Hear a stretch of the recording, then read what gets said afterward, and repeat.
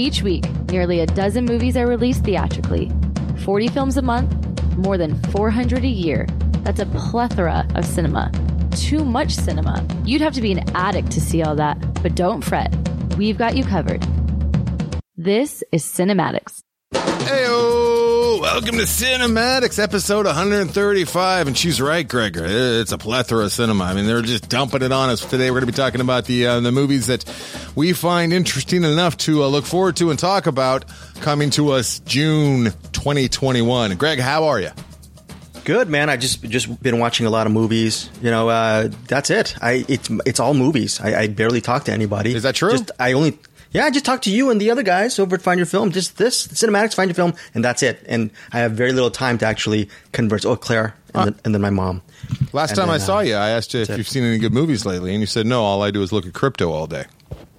Oh, yeah, I do that. So now I'm a work-life balance, so half the time I'm doing crypto, half the time I'm watching movies. Be honest, are you watching movies while looking at crypto? Does that happen? Yes, I have my iPhone on while I'm just refreshing my Coinbase portfolio, my Coinbase and my Coinbase Pro portfolio all the time. So yes, sorry listeners, I am kind of cheating when I'm watching certain movies. But if it's a movie I really like, my attention is 100% on that specific movie. So I'm okay with that. My apologies for bringing that to the I shouldn't have set you up to be honest with something that maybe you shouldn't be honest about, which is you're only half watching. Some of the movies you love, I think that's probably best for everybody if you only half watch them. You know what I mean? Like I wish that you were only half watching The Accountant back in the day. Oh no! Again, years later, we have to really. Oh, you know what? I guess in your defense, they haven't made a sequel to The Accountant, so maybe I don't know why they ever would. Yeah, maybe the real accountants know how good that movie is. Good one. I like what you just did there. That was pretty good. You see? There you go. Thank you, sir. Thank you, sir. Have you seen anything really good lately? Anything since you got back, or nothing really exciting? Yeah, I forgot we do that with this one.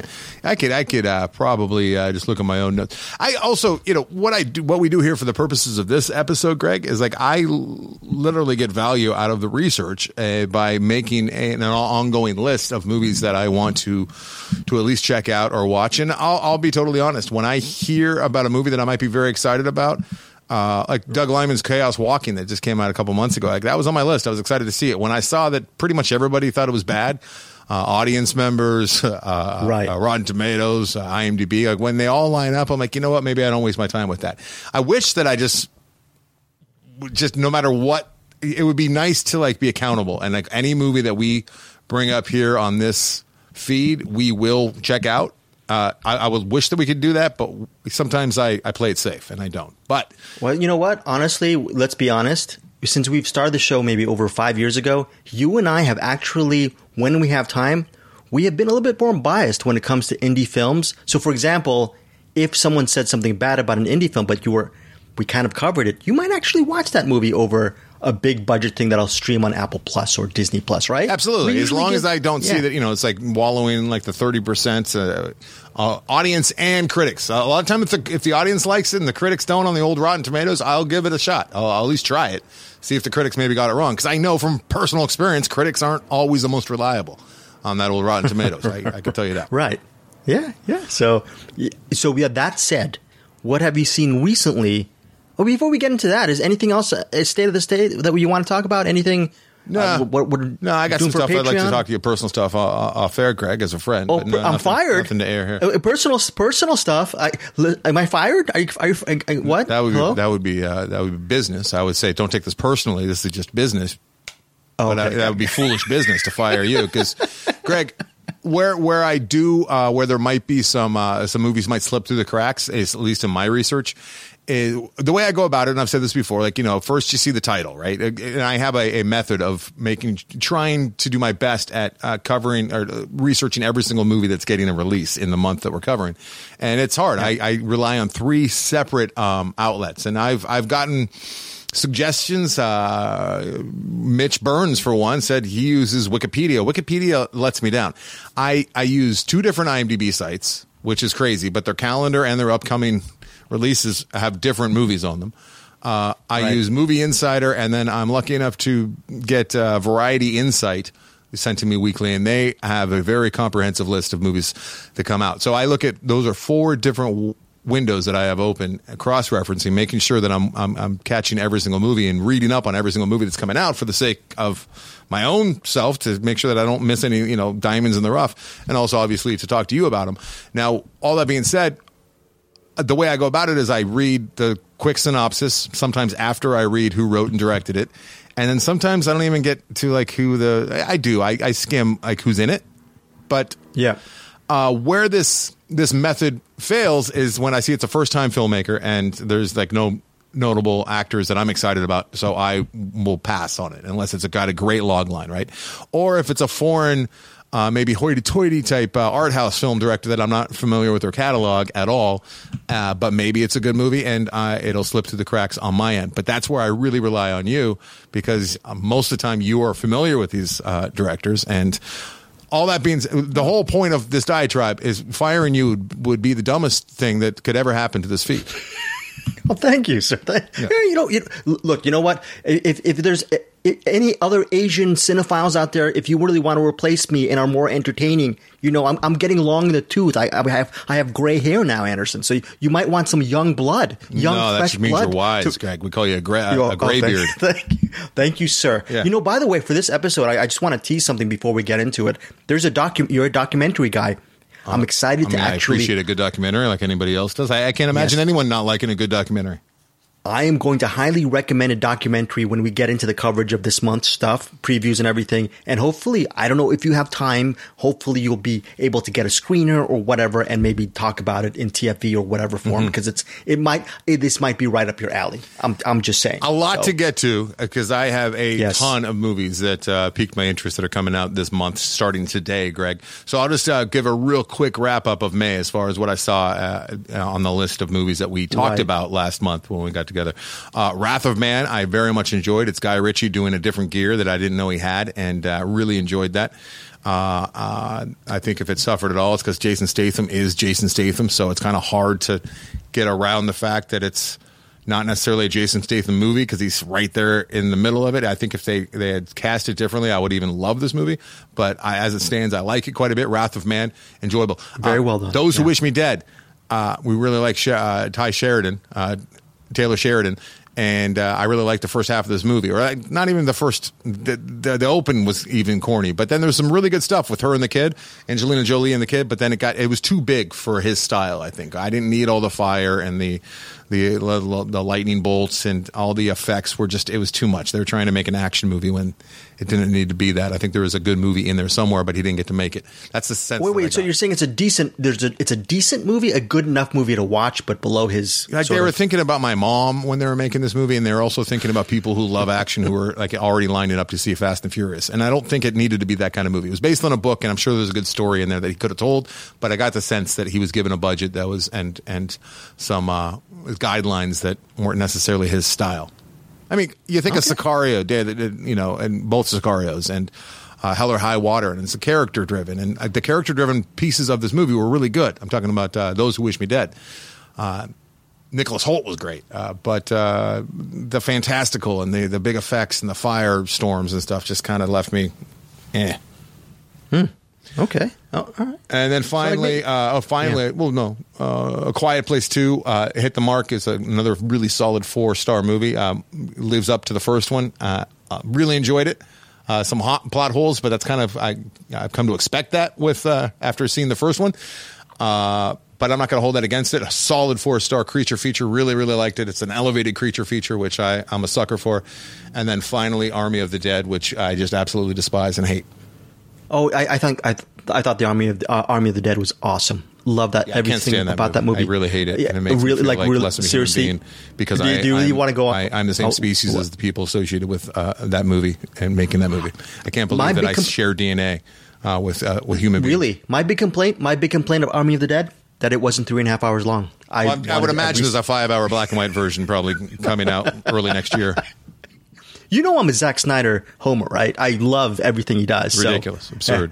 It's real. Do you have an idea of why there are people like me who are huge Zack Snyder fans, and there are people like you, I think a huge majority, who really can't stand his work? Why is there such a big divide, Anderson? For me, it's his idea of what makes a movie, and it's shocking to me that you respond to it. But it's like I see right through every single thing that he's Really? trying to affect me with. And when I see him trying to do drama and try to pull on my heartstrings, it's insulting. Like it's like he has so many human moments in here, and I say human, and it's like quote unquote, where I'm supposed to care about relationships and stuff, and it's just silly. At least I guess you know what, I can give him points for at least trying. Like Michael Bay doesn't even try, right? Really. Yeah. Often enough, I should say. Wait, but are you saying that you didn't tear up a little bit when they're talking about food trucks in Army of the Dead, Anderson? I know I was supposed to, Greg, and please tell me you did not. No, I didn't. I just said, okay, well, let's get back to the action and the pure cinema. I'm insulted throughout. And you know what? There's a lot of people who like WWE. They like pro wrestling, and more power to them. And I'm not saying it's an intelligence thing. I mean, I know some very, very bright people, well-read people. Werner Herzog apparently is a big WWE fan. But to me, when I watch it, I just feel like I'm being insulted. That's me being smug, I guess. I don't know, but like, without giving anything away, with the old Army of the Dead over there, there's a funny line. One of the only times that I actually kind of chuckled, and it involved a food truck. And then he had to after the chuckle that they got from me, I'm like, oh, wow, finally, after 2.5 hours, they got a chuckle out of me. And then he explains the joke for the audience. And I'm just like, all right, you'd have lost any kind of, credit that I was going to give right there. I take it away because he had to spell it out for us. It's like, shut up. All right. I shouldn't be yelling. Well, listeners, before we move on, let's disclaimer. Can I actually speak for you, Anderson? Anderson Cowan did not like Army of the Dead, but he's a huge fan of Snyder's other films. Will you endorse that statement or no? Is that not? Greg, no? Come on. In fact, if I wasn't in charge of this feed and producing it, hold on one second. I got to call the wife. Hey, Jill. Yeah. Jillian! Sorry, I'm going to leave all this. Ask her if she's a Snyder fan. I hope she is. It's the epitome of. Actually, no. She would rather watch a Snyder movie than like one of my art house foreign films. Yes. Jillian, come see me again. Jillian has to tell me something, and she walked away. She's trying to be polite, but all right. To be polite with some. Yeah. One more thing, Army of the Dead. Yeah, it opens up. It opens up with a decent, opening title sequence. It was okay. It was arousing. It's just so on the nose, Greg, with the Elvis music and singing about Vegas, and it was okay. It was all right. I would have been mildly amused if that was like a 2-minute standalone YouTube video or something. I was in rapture. I was like enraptured by the whole thing. But then it begins to really show what it's going to be, which is this is a super cool movie. And if you're a 14-year-old boy, you're really going to get that because, hey, watch this. There has to be a car wreck out in the middle of a highway by Las Vegas. And how does a car wreck happen? Let's think about it. We're grown adults here. We're creative minds. We have unlimited budget. How is this car wreck going to happen? I got it. A guy's getting head on the road. Isn't that hilarious? 14-year-old boys are going to love it. And I'm sure they did. Guy getting newlywed head on the road, please. Yeah, well, I mean, maybe I'm a 50-year-old man in the mindset of a 14-year-old. That's probably so. I guess okay. What was your favorite movie you saw in May? This is a movie. Yes, 100%. Okay, before we get to June, my big movie is The Killing of Two Lovers. I don't know if you've ever heard of this movie. It is look. Army of the Dead, okay, say what you will, whether it's Snyder or not. This movie, The Killing of Two Lovers, is one of my favorite films this year, hands down. And I reviewed it on the other pod. Really highly recommended. It centers on this couple. They're fractured. And this guy, he can't live without his kids. And unfortunately, his estranged wife, she wants the split, and he doesn't. Obviously, they're a couple right now. He's more interested in the kids than her. So the only reason why he wants to probably keep the relationship is just to stay in touch with the kids. It sounds like a family drama, but the way this movie is shot, it's shot like, who's that guy? Robert Eggers, the guy from who did The Lighthouse, that director? Remember how he did the whole box? Eggers. He does that whole boxy 4:3 ratio thing. This movie's shot in that ratio, and it really in the opening moments blew me away. I thought it was a little bit arrogant, but you throw all that pretense away, and you just get really immersed in the story of this man who is actually he is a ball of rage because where the opening moment of The Killing of Two Lovers you won't forget for the rest of your life. Okay, I guarantee you. And I'm sure some of our Cinematics community or TFV community, I'm assuming some of them might have emailed you or will email you to see The Killing of Two Lovers very, very soon. It's a under the radar movie, and once this year is over, you're going to have to actually go back months. You're going to have to go back to this time, Anderson, and start catching up on The Killing of Two Lovers. I believe it's currently available on digital. So, FYI, that's my number one. Yeah, I don't think we even covered that one. So they see that's. Yeah, no, we didn't. We didn't even cover it. Nope. You see, like sometimes our favorite ones, unfortunately, slip through the cracks. So, yes, this is an example. Like when we read about The Killing of Two Lovers, and I'm with you, I read it as well. Like it didn't, and there wasn't enough there. So that speaks to their lack of proper marketing, right? Yeah, and also, Anderson, I know you see so many movies, but if you have a chance, I don't know if you caught it when it came out, is the Mads Mikkelsen film Riders of Justice. That's an action movie that covered that one, yeah, and I will be watching that. That one's on my list. Oh, okay, good. As that's The Killing of Two Lovers now, Greg. So covered there. So that's it. That's May. That is May. All right. And do we want to say something about our Patreon for what year we're covering for? Oh, yeah. So just to get ahead of it a little bit, because I was out of town for the first half of last month, out of the country, so we did got a little bit more behind than either one of us is comfortable with as far as the Patreon, which is one of the more fun things that I do into a microphone every single month. And I can tell you that the funnest thing I do into a microphone is revealing what year it's going to be with our random number generator year before, in between 1940 and 1989, which year we're going to be covering, and we each watch a movie that we had not seen that's we've missed up until this time. Last month we did a couple very interesting movies that we both liked. I had already seen The Elephant Man a couple times, but I watched it a third time for the sake of our episode, and then my movie was Ordinary People. And it was 1980 was the year, but I wanted to get ahead of it, and we actually did the random number generated reveal on our Patreon episode, whereas we do it here. And we landed on 1941, which pleased Greg quite a bit. Even though Zack Snyder wasn't making movies back in 1941, I imagine there's going to be something that will get Greg going for that year. So we will be announcing that later on our socials, which movies we're going to be catching. And then, of course, we always talk about the Oscars that year and the box office top 10 and birthdays and all sorts of stuff. We really celebrate the year in film for whatever year it is that we land on. So 1941 coming to you later this month. And also, FYI listeners, every week I do a Patreon-only exclusive review on movies to watch. So that doesn't go on any of the YouTubes or websites. And you do all the interviews with actual filmmakers and stars. And it's maybe, I'm not just saying this. I know what's out there on Patreon. I've seen plenty of other people's Patreons. I've been members of other people's Patreons. I'm a part of my own Patreons.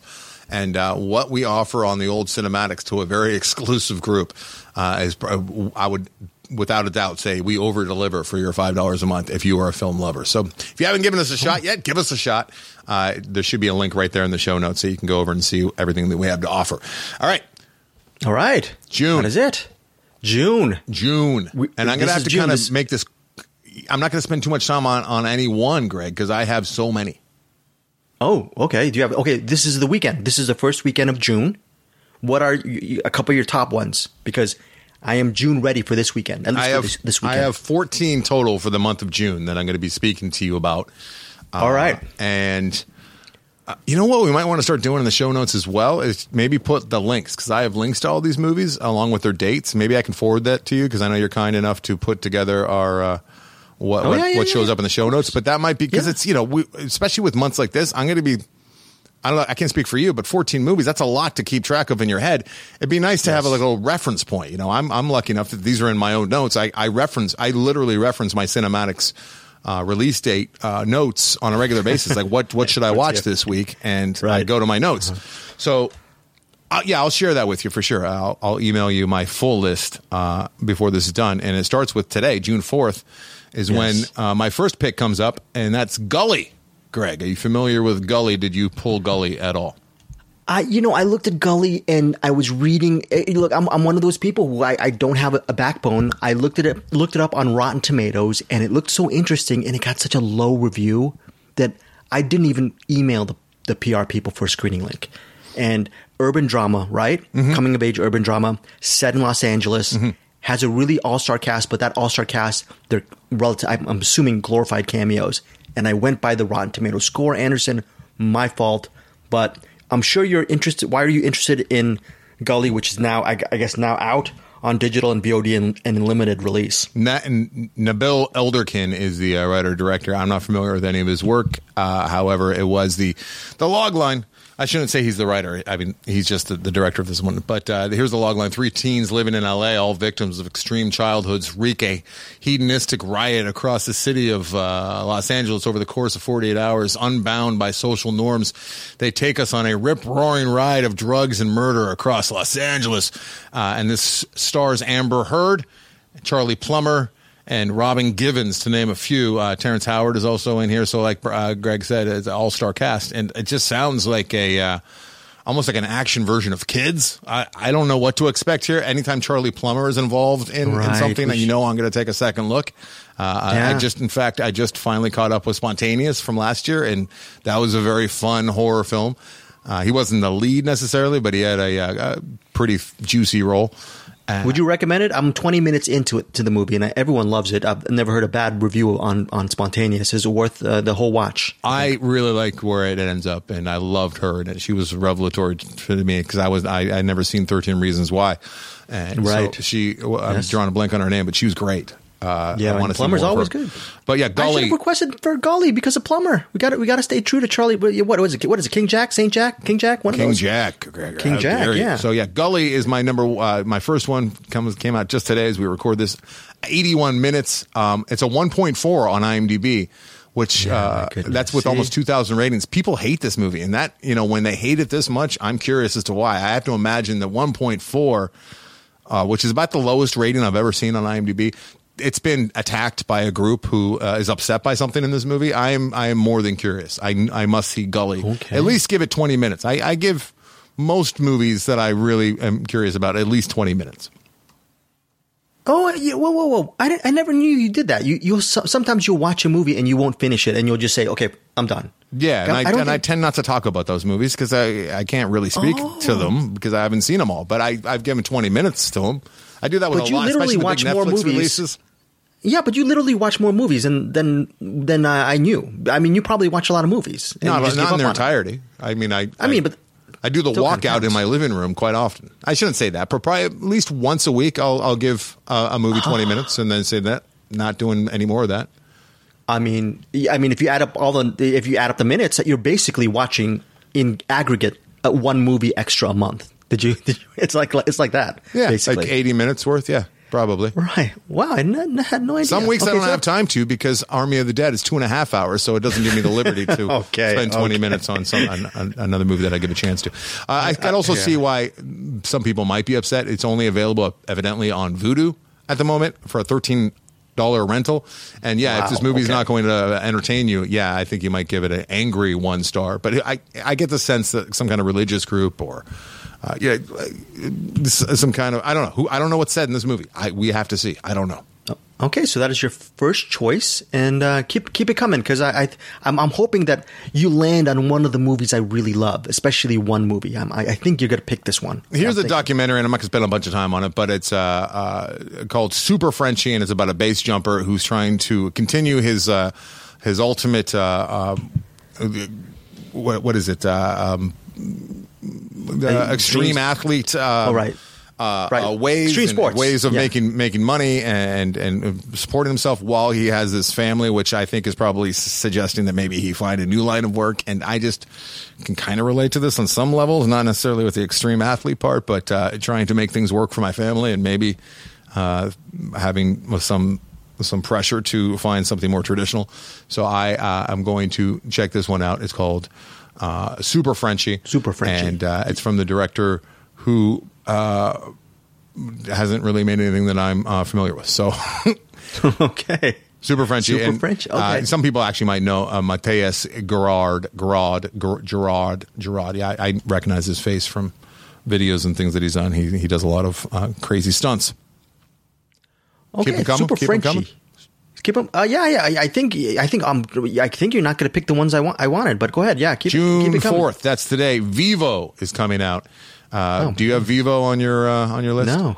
I don't have Vivo. Sony, what is Vivo? Sony Picture Animation's first ever musical adventure. I'm not a big musical guy. It's animated, though, so I can stomach an animated musical if it's good, featuring all new original songs from Lin-Manuel Miranda. So, if anyone who's a giant fan of the old Hamilton over there will appreciate some of these jams that are going to be a part of Vivo, I would imagine. And it'll take audience on an epic adventure to gorgeous and vibrant locations never before seen in animation. I had no idea that was actually out today. The documentary that I actually wanted you to pick, actually, there's a reason probably why you didn't pick it, because it didn't come out on a Friday. It came out earlier this week, on Tuesday, June 1st, on all digital platforms. The movie is called The Penny Black. It's described as a documentary noir, and it's set here in West Los Angeles, in West Hollywood. And it centers on this guy, like maybe late 20s, early 30-something. He lives in West Hollywood, and his neighbor is Russian.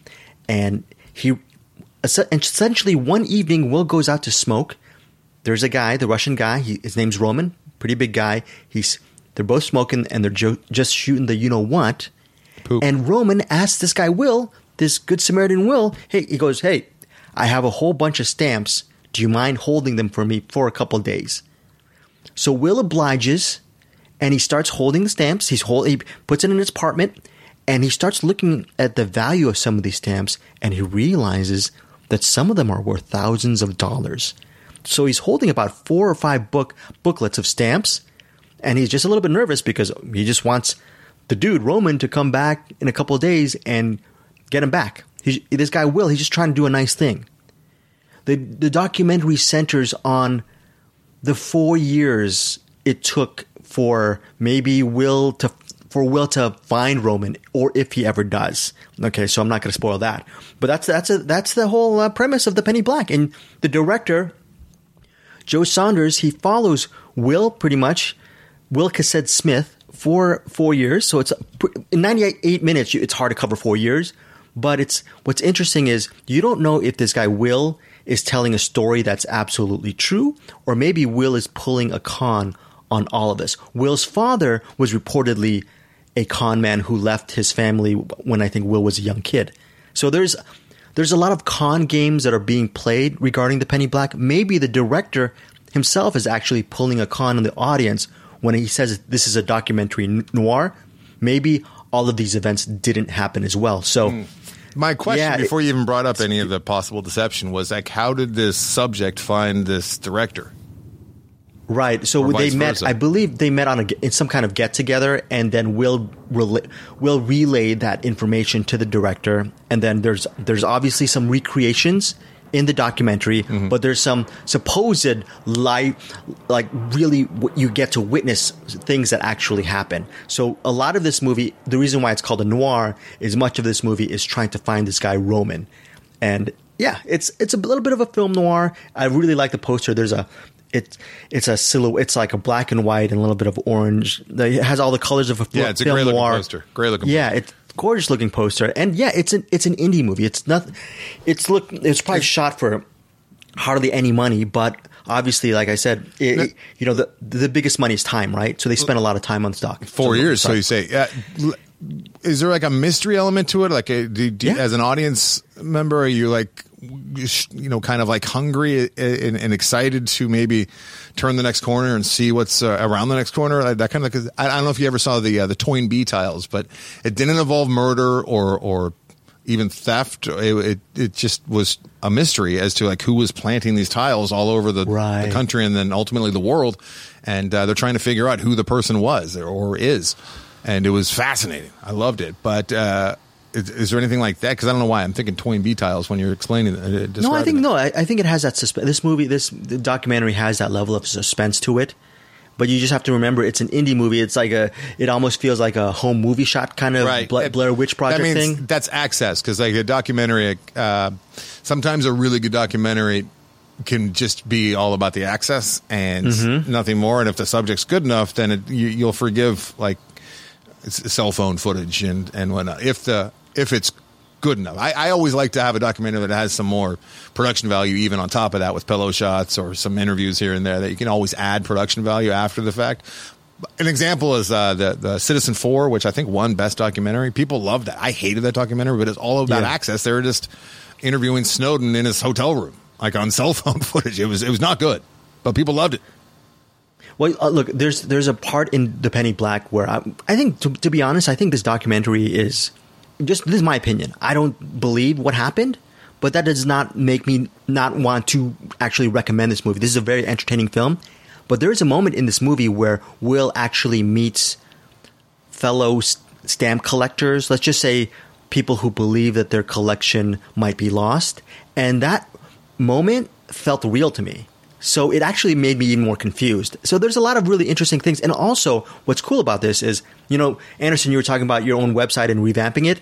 The Penny Black website, they have, for their movie, they have actually deleted scenes on their website that didn't make the final cut, and they're going to actually make that website a living, breathing thing to give updates on the movie. And hopefully, eventually, I'm sure down the road, they're going to maybe talk if their movie is fake or not, or if I'm completely wrong and their movie's 100% true. But it's cool that you can watch the movie and then go on the website to actually continue that experience. So that is a Penny Black. Yeah, FYI, you're gonna love it. You're gonna love this movie. I if you have time, I'll get it for you. So So, anyways, yeah. Where can you see it right now? Rental, VOD, VOD on all. It's basically on all digital platforms. So, all right. June 11th. You ready to move on to June 11th? Yeah, let's do June 11th. Yeah. June 11th. You got some exciting things for. I mean, the only one I have for June 11th is, look, again, musicals. I probably will like musicals if I actually saw more musicals. Because I'm thinking musicals. I'm thinking West Side Story, Guys and Dolls. Those are my kind of things. But In the Heights, it's a very revered musical, and it looks good. I mean, the idea that it's set in Upper Manhattan, which I love New York, and it centers in this area called Washington Heights, and it centers on a bodega owner who inherits his grandma's lottery winnings, and he decides to retire and go to the Dominican Republic. And the whole movie centers on his own affection to his New York neighborhood, and I'm sure there's going to be a push and pull on whether he really wants to leave the Big Apple and go to the Dominican Republic. But I have no idea about the music behind this. All I know is when I hear In the Heights, it's a very well-respected and beloved musical. I think this will be a big home run for everyone involved. And you mentioned Lin-Manuel Miranda. He's one of the producers. Because that sounds like Hamilton. I've seen the trailer a number of times now, and they have the same kind of rhythm. You can tell that it's either a sound-alike or Lin-Manuel himself did it, and obviously Lin-Manuel was behind it. So, yeah, if you like the music from Hamilton, and who doesn't? I mean, it's great. I think you'll probably get at least a soundtrack out of this. I got to tell you, I wasn't really swept away, blown away with the visuals. I don't know if I have the stomach for that, to be honest, Greg. I don't know if I can watch people singing and dancing on sets for that long. But we'll see. And it's directed by John Chu, and he directed Crazy Rich Asians. So I mean, me being Asian as well, it's right up my alley, right? So I'm biased. I'm pulling for John Chu to really do well with In the Heights. And again, it has that plastic Hollywood sheen. Everything looks very bright and pleasant, but fake as can be. It almost looks like Sesame Street. True. Yeah, it looks a little bit fantastical, but we'll see if it works. Hopefully, you know what? I don't know if I have to see it in a screening. If I have to see it in the theaters, I don't know. I'm going to see if I can get some kind of screening link for this and to tell people that I'm going to try to this year, Anderson. I'm going to try to tell the publicist that I'm not going to go to a movie theater for a while. I mean, but you went to the theater. I go to the theater weekly. Yes, I don't know why you're a movie fan who doesn't like the theater, but whatever. To each his own. Yeah, and again, I go to the gym every day, so I don't make sense, right? You make zero sense, Greg. Yeah, zero sense. I got to tell you, though, I mean, things are returning to normal. When I went to see Quiet Place Part 2 last week, I had to deal with a very rude, obnoxious crowd. It was on a Monday night, too, but there was just idiots sitting next to me on their phones the entire time, to the point that I thought they were pirating the movie at one point. I thought all three of them. I'm like, why are all three of them pirating the movie? And then I looked closer, and they were all just texting. But they were texting a landscape, not portrait, which also disturbed me. I did not like that. And they were talking to people behind them, and there was just murmuring and talking throughout that entire movie. And it was not the right movie to have a murmuring audience, because A Quiet Place Part 2 is very quiet. There's a lot of shh, and you got to wait and hear. And then, you know what I heard when after the characters on the screen said shh, I heard it's infuriating. So I'm having this fantasy in my head throughout the entire movie of standing up and yelling expletives at them, and it's very distracting. You have a lot of self-control by not saying anything. So I bit my tongue a number of times. I applaud you on that. So that is my pick for next week. That's like the big one I'm going to see. June 11th, next Friday. There's a movie coming out that came out of Sundance that I highlighted. I ear tabbed for Sundance when I read about it over there. I don't know if I'll even see this. I won't spend a lot of time on it. It's a horror film, but it's called Censor, and it's by Prano Bailey Bond, who I'm not familiar with, but he also wrote it, or she did. I don't even know. I'm going to be honest, because I'm not familiar with any of Prano Bailey Bond's work. Director, writer, not a whole lot of credits. But the story behind Censor is the lead. She has to censor movies, horror films, as you might imagine, watching them and figuring out, what is too much for like an R rating, or, a PG rating. And you don't think about those people, but there's a ton of people who have to watch the internet, comb through the internet. That's their job, to watch for inappropriate material, which is horrific, as you might imagine.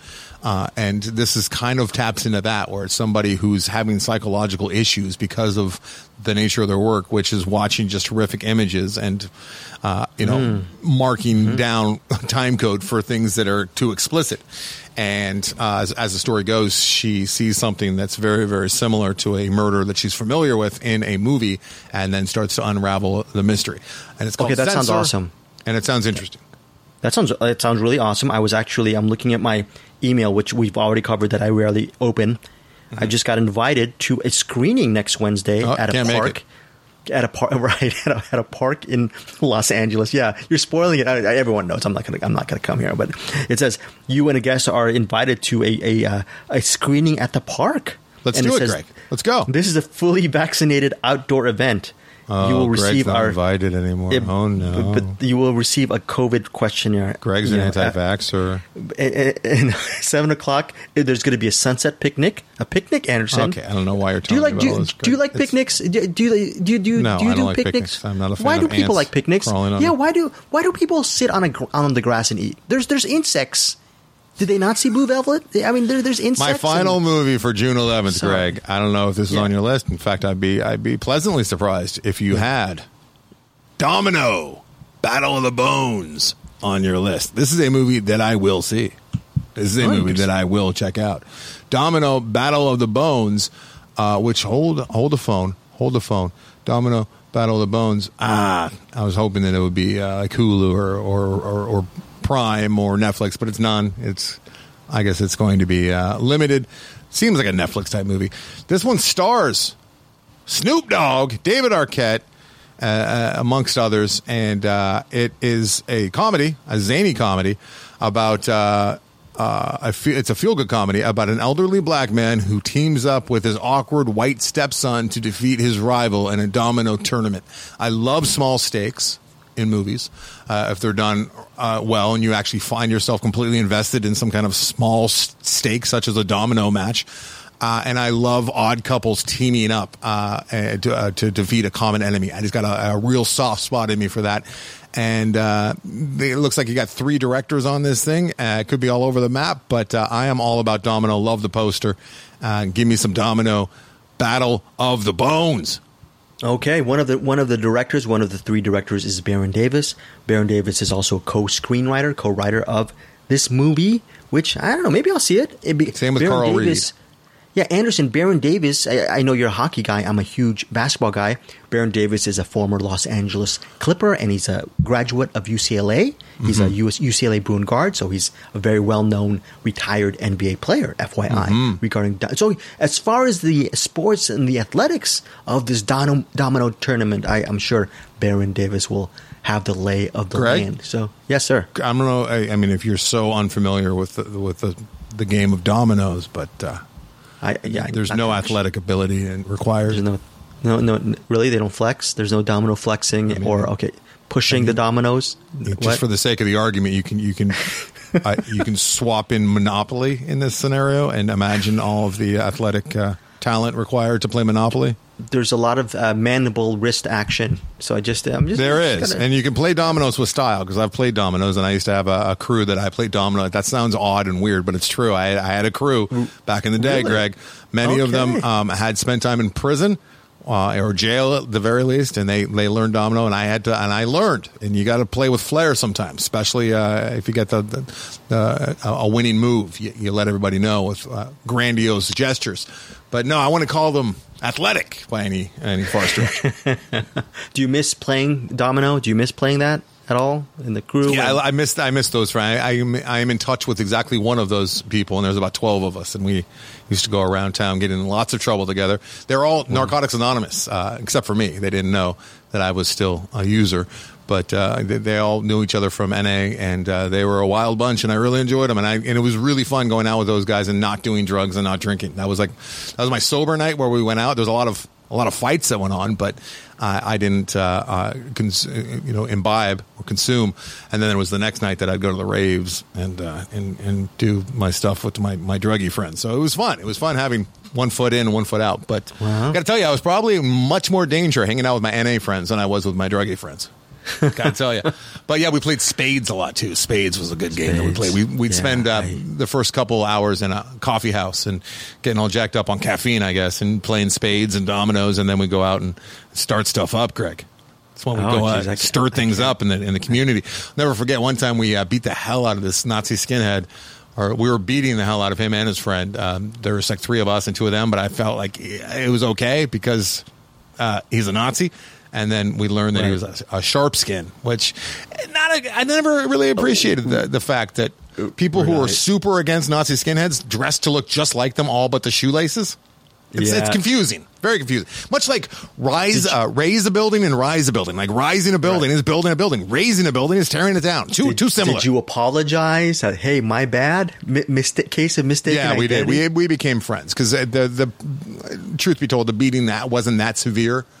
Q sticks were not yet involved, yet that was the case many, many times. I saw Q sticks broken over people's backs with these guys. They were insane. Wow. That another time, another place. That was amazing. The 90s.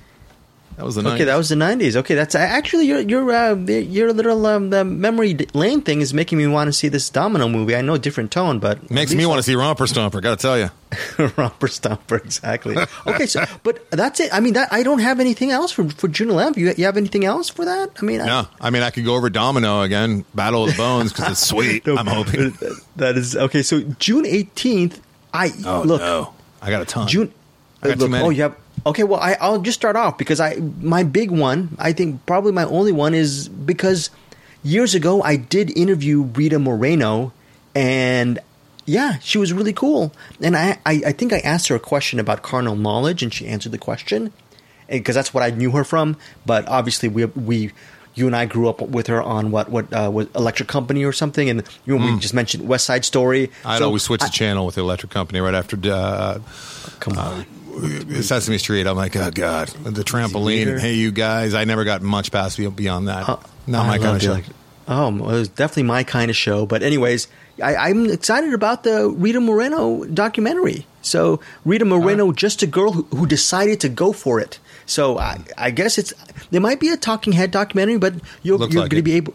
Yeah, but it has Gloria Estefan, it has Morgan Freeman in it, and obviously Morgan Freeman is who worked with her on Electric Company, and then there's Whoopi Goldberg, Eva Longoria. So it should be really good. It should be a fun documentary just to learn more about her illustrious career. So that is the one I have really pegged for June 18th. What about you?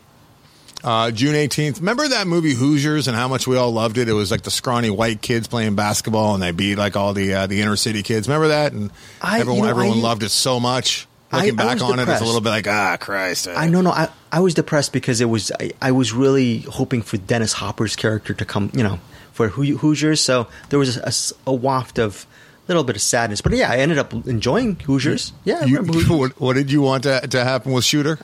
with Hooper, with Dennis Hopper character. I just wanted. Yeah, his name was Shooter in the movie. Shooter. Yeah, I just wanted him to just like be a normal, just clean up and be completely fine and just have a happy life and all that stuff. One of the most uncomfortable moments in my movie going experience was watching him. He's just making. I mean, it's. Oh, that's a good little topic, actually. But it's right up there with Stars Born when he pees himself at the music awards up there. Like, it's so embarrassing when Shooter is stumbling out on the court and he's got his flask. Oh God, it's hard to watch. Anyways, so that Hoosiers movie. There's a that is. What topic were you thinking about? Most embarrassing moments in the back characters? Have you guys done that yet? Well, maybe most uncomfortable. Yeah. Worst drunk moments might be, Anyway, have you guys done a most uncomfortable moment, just period, like that? That sounds good. That sounds very good. I think we've done like top 5 movies not to watch with your mom type thing, which lends itself, depending on your mom, I guess, right? Yeah. Anyway. Anyways, Why I bring up Hoosiers is now we got a football version of that called 12 Mighty Orphans. And 12 Mighty Orphans is a film that will be coming out June 11th and directed by Ty Roberts. And more importantly, though, I kind of, I'm tongue-in-cheek and making jokes about, the all-white, even though that is the story here. It's a true-life story, apparently. It goes like this. Haunted by his mysterious past, a devoted high school football coach leads a scrawny team of orphans to the state championship during the Great Depression and inspires a broken nation along the way. Oh, nice. It's Robert Duvall's casting that just... I miss Robert Duvall. I need some more Robert Duvall in my life. And he's going to be playing somebody called Mason Hawk in this, and I need some more Robert Duvall. I need me some Robert Duvall. Also in this is Vanessa Shaw, Wayne Knight, who's still thin, by the way, Martin Sheen, Treat Williams, and Luke Wilson. I love Treat Luke Williams. Wilson is the coach, it looks like. I don't know. So it is called 12 Mighty Orphans. Who knows? Who knows? Who knows? I mean, I'm a huge Treat Williams guy, so I don't know if you've ever seen Prince of the City, Anderson. No, I've not. He is the man. He is the man in that movie. Maybe you know what? I'll be honest with you. I did receive a screening link for this movie, and link has expired, so I have to get back to. Maybe it might be interesting, so I'll go check it out. It just you know what, Anderson? It's the whole crypto thing. It's eating at my soul that I all these movies I'm missing. So I need some kind of intervention, Anderson. But maybe I'll go check out 12 Mighty Orphans. So that is that. And there was this movie that called Queen of Spades, which I don't think it's a horror movie. That sounds like interesting, but I don't know. There's nothing really else that really actually for this weekend actually sparked my interest. So that's it. That's it for June 18th. Yeah. Paul Weitz, who we all love from his writing and directing of About a Boy, which I absolutely loved. He's had some ups and he's had some downs. He and his brother are known to make a lot of movies, but he's got one called Fatherhood, and it's coming out on Netflix also on the 18th, Greg, and it's about a father who brings up his baby girl as a single dad after an unexpected death of his wife, who died a day after their daughter's birth. And it could be heartfelt. Kevin Hart's associated with this one. He's in this one, as well as it's kind of confusing because it looks like there's Kevin Hart's name is the big name, but I don't know if he's actually the dad who's in. He's the dad. He's the dad. Because Rodney Alexander is much higher on the IMDb list, and he's Matt's father. So, and then we have young Matt. And then Kevin Hart is actually Matt. So I think that they could do some flash forwards of Matt growing and what kind of a dad what kind of person he became. I could be wrong, but I'm just trying to dissect this on IMDb. I did not watch the trailer. I like to avoid trailers. Well, I remember you liked Kevin Hart with Bryan Cranston in that movie, right? Did you see those guys in that movie? No. I banned that movie. Because it was a remake? Or yeah, because I love the original, and the remake made it look kind of corny. Really? Okay. Intouchables. I think it was Intouchables. Intouchables, right. And I forgot what the name of the other movie. But I hear that's one of Kevin Hart's best movies. I think Kevin Hart's capable of some really good stuff. First time I ever saw him was in Modern Family. And he he stole every scene he was in. But he's done a lot of watered down stuff since. A lot of stuff I have not really liked. But I know that he's capable of. I know we're going to see more goodness from Kevin Hart as the years go by. Yeah, and that remake, which we're talking about, is called The Upside, released in 2017, the remake of The Untouchables. So very missable, as far as I can tell. Yeah. So, anyways, that's Edgar Wright has a documentary coming out on the 18th about the Sparks Brothers, which I'm surprised is not on your list. It's a musical odyssey through the 5 weird and wonderful decades with Ron and Russell Mile celebrating the inspiring legacy of the Sparks. I'm super familiar with Sparks, but I will be after I watch this documentary. And Edgar Wright, obviously, it's a passion project for him. So there's that, the Sparks Brothers documentary. I'm not a big Edgar Wright fan. I'm not a big. I haven't really. Knives Out, I thought was just mediocre. And Baby Driver. What is that? The Baby Driver thing? I thought that was fine. I really disliked Baby Driver. That seems like a Greg movie. And what did you say? Knives Out. It had nothing to do with Knives Out. Oh yeah, my bad. That's Ryan Johnson. No, I meant the Cornetto trilogy. That one with the I love the first one, and then the next two kind of Hot Fuzz kind of let me down. I love Shaun of the Dead, obviously, but Hot Fuzz kind of let me down. And then the other, I forgot what the last one is of the trilogy. But yeah, I haven't really. I like Scott Pilgrim. Scott Pilgrim was like reinventing movies in a lot of ways. You're right. Scott Pilgrim was a decent movie, underrated film. So who knows? But by the way, that documentary is getting a lot of really good reviews. So. Obviously, it'll be interesting to see if the movie works. Here's a movie that I plan on missing. It sounds like an atrocity, but it's worth mentioning here, well, at least with you, Greg. Willem Dafoe is starring in an Abel Ferrara movie, which is an exploration into the language of dreams. Oof. This sounds like absolute hell, but yes, you'll probably love it.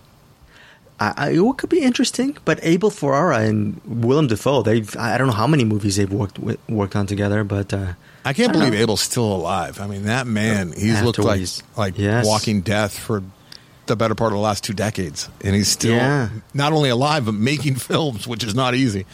So Abel Ferrara, I used to always refer to him as like Martin Scorsese's like evil twin. Like he makes Scorsese movies seem tame.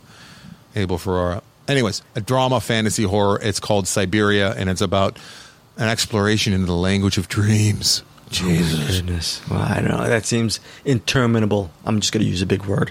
It really does, right? Yeah. I'm glad you forget it. Forget it. By the way, I do like my Abel Ferrara film, especially King of New York, of course. King of New York is fantastic. I like The Addiction. Of course, Bad Lieutenant. Yeah, I still haven't seen it. I haven't seen that or Port of New Orleans with Vin Vendors. So I haven't seen it. Did you see The Addiction? I did. I covered that junket. It was good. Good movie. Yeah, Vampire. It was a metaphor for heroin addiction because Abel's head is running with heroin. Yeah. Very. In fact, last I read about he must be clean now. But I mean, I read an article where he was defending heroin use. Jeez, Abel.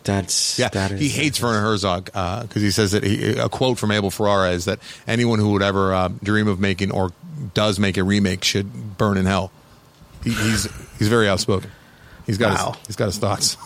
A lot of thoughts. Speaking, I wanted a penny for your thoughts regarding June 25th. When we say we're not done with the 18th, really? There, Gregor. You got a lot. What about the birthday cake? I mean, I'm kind of curious about the birthday cake. Yeah, really. What? I don't know. Well, McGregor, Val Kilmer, Lorraine Bracco. I didn't see the birthday cake. I didn't see the birthday cake at all. William Fichtner. Gotta love that William Fichtner. Ever since he was Naked and Go, I've been a William Fichtner fan. Gotta tell you that. Here's the once over. On the 10th anniversary of his father's death, Giovanni reluctantly accepts the task of bringing a birthday cake to the home of his uncle, a mob boss, for a celebration. Just 2 hours into the night, though, Gio's life is forever changed. I think we can all see where this is going. It's a crime thriller, and it's a two-hander starring Ewan McGregor and Val Kilmer, and it's called The Birthday Cake. And that's the June 18th. Oh, that sounds interesting. That sounds actually pretty cool. And the fact that it has a really good cast, right? Could work. And that's one of the examples where the birthday cake, not on Just Watch, or I mean not Just Watch, Movie Insider. But it is on one of the IMDb, like either their calendar, or release calendar, or upcoming. It's just insane. It's ridiculous. And then finally, June 18th, Gregor, is Luca, which It's the latest Pixar movie that has been marketed, and that I've been familiar with the marketing and seen the trailer, and I have zero interest in watching it, and I would avoid at all cost if it wasn't for that little Pixar word that dawns the poster in the trailers. I know that I'm probably going to end up loving this movie. It might be one of my favorites of the year. Otherwise, I would never, ever see this movie if it wasn't for Pixar. But they almost always slay me in the end. I mean, the idea about a sea monster who passes off as a boy in a coming-of-age story in the Italian Riviera sounds... It's like Splash reverse, though, right? Right. It's weird. That sounds weird. Yeah, but again, Pixar, like you said, they rarely miss, if ever. So I thought they did a little bit of a miss. Wait. Was Pixar Soul? Did they do Soul? That's they did Soul, and you have none. That's why you didn't relate to it. Yes, and I know you really enjoyed that movie. It was my second favorite movie from last year. The only thing that beat it out was the collection of films. It took 5 movies to beat out Soul, and that is Small Axe. I just kind of cheated a little bit because it was a weird year, but okay. I took all of Steve McQueen's movies, all 5 of them together, and that's how he presented them. It's called Small Axe. They all have similar themes and through lines. Not similar characters, but it's the same part of town or parts of town and parts of England, London, that all deal with growing up black in that part of the world. And that was Small your Axe favorite. was my number one. Yeah? Phenomenal, immersive, amazing, Kubrick level, amazing, and Soul was right behind it, Gregor. Yeah, I usually those top two. They're not. They for some reason both of them did not make my top 10 because I only watch white themed movies. Was that? Should I have said that, or is that not a good thing? I mean, we all heard you scribbling down 12 Mighty Orphans as soon as I said that it was like the Hoosiers and like white skinny kids winning at sports. We know what you're into. Oh, I'm sorry, folks. Did you see Small Axe? No, I still haven't seen it. That's the one I really, because the McQueen stuff. I want to actually watch his studio film first and then get right into. I have a whole weekend of McQueen planned. So what are you going to watch first? I'm going to watch the Widows first, like the big. Oh, you haven't seen the Widows? Yeah, I haven't Widows. Seen, Not the Widows. Widows. Yeah, Widows. I'm going to do that, and then I'm going to just dive right into, because I know. Have you seen Hunger? Small Axe. I haven't seen Hunger either. Oh, you got to start with Hunger, Greg. You got to start with Hunger. Right, and it's weird because I think Shame is. I love Shame. So I should probably, and obviously 12 Years a Slave. I should actually be watching more of McQueen's work. I love him. He's one of my top probably 3 filmmakers working today. I can safely say that, despite the fact that Small Axe is the first thing that I've ever seen of his that I would like to revisit. I don't ever want to see Hunger again. I don't want to ever see Shame again. 12 Years a Slave. I'd never want to see that again. Oh, yeah. And part of me is a little sorry that I saw Widows to begin with. I mean, there's some good stuff in there, but that's his weakest movie. But he tackles his subject matter in such a raw, visceral way, and it's so immersive, like I say. I don't want to go through that ordeal. His movies are ordeals. I'm happy I've seen them, but I don't want to revisit them. They do lack levity. But Small Axe, a little different. Small Axe, I think, is more human and has more levity than anything else he's done. Did you watch them all within one weekend or 1 week? I think 10 days, like every other day. Okay. I watched one.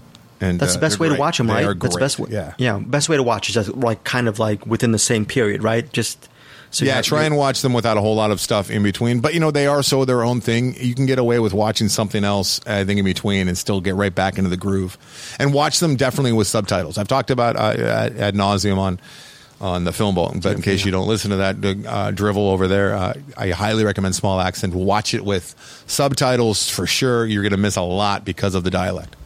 Okay, because of that. And then it's not a dialect. Dialect is what we would say about Southerners because they have a different dialect. But I think if it's a maybe different language. I don't know. It's the accent. It makes it difficult to understand what they're saying. It's fast and furious. There's a lot. The characters talk a lot. Now, speaking of Fast and Furious, are we ready to go with our final week? Set you up there, buddy. Yeah, thank you for saying. Are you excited about the next one, F9, or this? Are you just hate? I mean, you're indifferent to the whole franchise? I've never said this out loud to another human being, Greg, but I have some envy with those who have followed along and who are excited about it because I see where they've ended up, which is these are superheroes, and they do. It's almost like, let's think of the most fantastical thing that they could do that's within somewhat of gravity still exists type thing. Yeah. And I can't just start with, I saw parts of 7. I don't think I saw anything of 8. I saw the first one in its entirety, probably in the theater, and tapped out after that with 1/4 of a mile at a time. I just couldn't take the earnestness of that. But I see that as a lot of fun now, and I wish that I could tap into that, but I think it's too late for me. Yeah, maybe too late. It's fun. I don't really miss it whenever it's gone, but whenever it's around, I'll watch it. It enrages me because the idiots that live out in this part of the country, it's obvious, and it's going to happen, Greg. It's right around the corner. At the end of June, we'll be seeing it on our city streets out here. They go see this movie, and they get so excited and jacked about it that they start trying to drive like that on the streets, and car accidents go up. And I'm not kidding. Like on the city streets out here in San Fernando Valley in particular, fools just start racing all over the place and peeling out at red lights. And, I mean, at stop signs. It's just absurd. Yeah. I've never. I'm sure, probably, especially around different parts of. I'm sure even like Pasadena, Los Angeles, everywhere around LA gets a little bit crazy. But San Fernando Valley is already kind of like a mecca for the racers that live in Los Angeles County because of the flatness of it, and we have a bunch of straightaways. In fact, the city had to make it so that the lights weren't all synchronized a few years ago because too many people were coming out here in the middle of the night and just waiting for the light to turn green. And you can see, as far as the eye can see, all the lights lined up, and they were all green, and they would just race as fast as they can go. There's car accidents out here all the time, but it really ramps up when during the Fast and Furious summers, which is like every other summer. Like, it gets crazy. Horrible. So that is F9. Comes out on the last weekend of June 25th. My big pick for June 25th is this movie that comes out, I believe, streams on Hulu on June 25th, called False Positive. Do you have that as one of? Yes, we got there. We're at the summit. We're together. We're holding hands. I'm just excited. Happy you have this on your list. It's probably for much different reasons than I do, but I have huge hopes for False Positive. Take it away. Yeah, I'm just excited because it stars Lana Glazer, and she's really good. She's very talented, and it's also she and Justin Theroux. They're a couple. And she's trying to get pregnant, and then she sees a fertility doctor, Dr. Hindle, played by Pierce Brosnan, and she thinks everything's going to be okay. But then there's something wrong with Dr. Hindle. There's something unhinged, and there may be something Machiavellian. So this False Positive, it seems like a sort of a thriller with Pierce Brosnan playing a bad guy. And whenever Pierce Brosnan plays a bad guy, I'm thinking of a movie called The Tailor of Panama. He's excellent in that, and Brosnan should play more baddies. He's just very, very good. So he is very unlikable, so he kind of eases into those roles pretty easily. Really? You really? I've interviewed him a bunch of times. Always nice to the press. I don't know if you've ever met him. Oh, smug. Ooh, okay. Pretentious, sanctimonious. I guess you've had an experience with Mr. Brosnan. I've always no. This is just how he comes off on screen. It's not fair. I've never met the man, but I always just think of him as his character in Mrs. Doubtfire. Like, that just seems like his resting personality is that guy. I could be wrong. He's a very nice man, at least with the press, with the media. When we used to interview him all the time, he's always been ingratiating without being what is it called, patronizing. So just a good guy, and I can't wait to see him just color outside the lines and just being kind of an evil guy in False Positive. And Glazer also co-writes this movie, False Positive. So that is. I loved him in The Crown Affair. That was the one movie where I really liked his character and liked him. And he's so good. The Thomas Crown Affair. Thomas Crown Affair. Thomas Crown Affair. Yeah. Yeah, Thomas Crown Affair. Yeah. I saw that the original and his remake, and I liked them both a lot, which is rare. Usually I hate the remake, but hey, the reason why I have this one such high hopes for False Positive is the John Lee director. He is credited with one of my all-time favorite things that's ever graced my eyeballs, which is something called Wonder Chosen, Greg. Wonder Chosen was like a very, very evil show masquerading as a kid show almost, but it was only late-night TV. It was kind of like one of those Adult Swim type shows, but I think it was on MTV2 or something. And I actually had the box set of this. I watched them in their entirety. Some of it made me wince and cringe because it's just so inappropriate and evil and hilarious. And if this is his sensibility with Wonder Chosen, he was a co-creator of that. I am all about this one. Okay, yeah, no. Are you familiar at all with Wonder Chosen? I've heard of Wonder Chosen, and I'm sure a lot of people smarter and hipper than me probably really enjoyed it. It was kind of a hipster show, I imagine, but this is his feature debut, as far as I can tell. So let's see what he does. Hopefully, it's a horror mystery thriller. You know, there's going to be comedy in there. They don't even put that in there, but you know, there's going to be a lot of comedy in there. And maybe it's the kind of comedy that they never even admit to as being comedy. You just kind of have to be looking for it, like Hannibal as an example that I use quite often. Hannibal's a hilarious movie, but they never admitted that it's a comedy. Yeah, I mean, that's also very good. You know what? I gotta see Wonder Chosen. I'm excited about.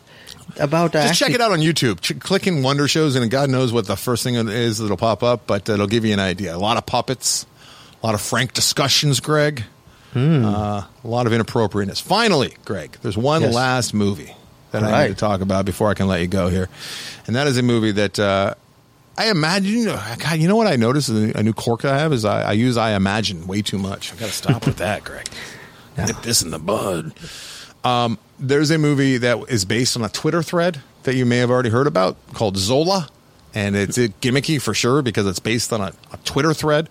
A stripper named Zola embarks on a wild road trip to Florida, and this all came about on, like I said, a Twitter thread. A Twitter user was documenting her day in, day out adventure that ultimately became this movie. Now, that would usually enrage me, and the fact that this is pretty low rated on IMDb would also make me not super pumped. It's only 300 ratings so far, and it's a 5.6 for Zola.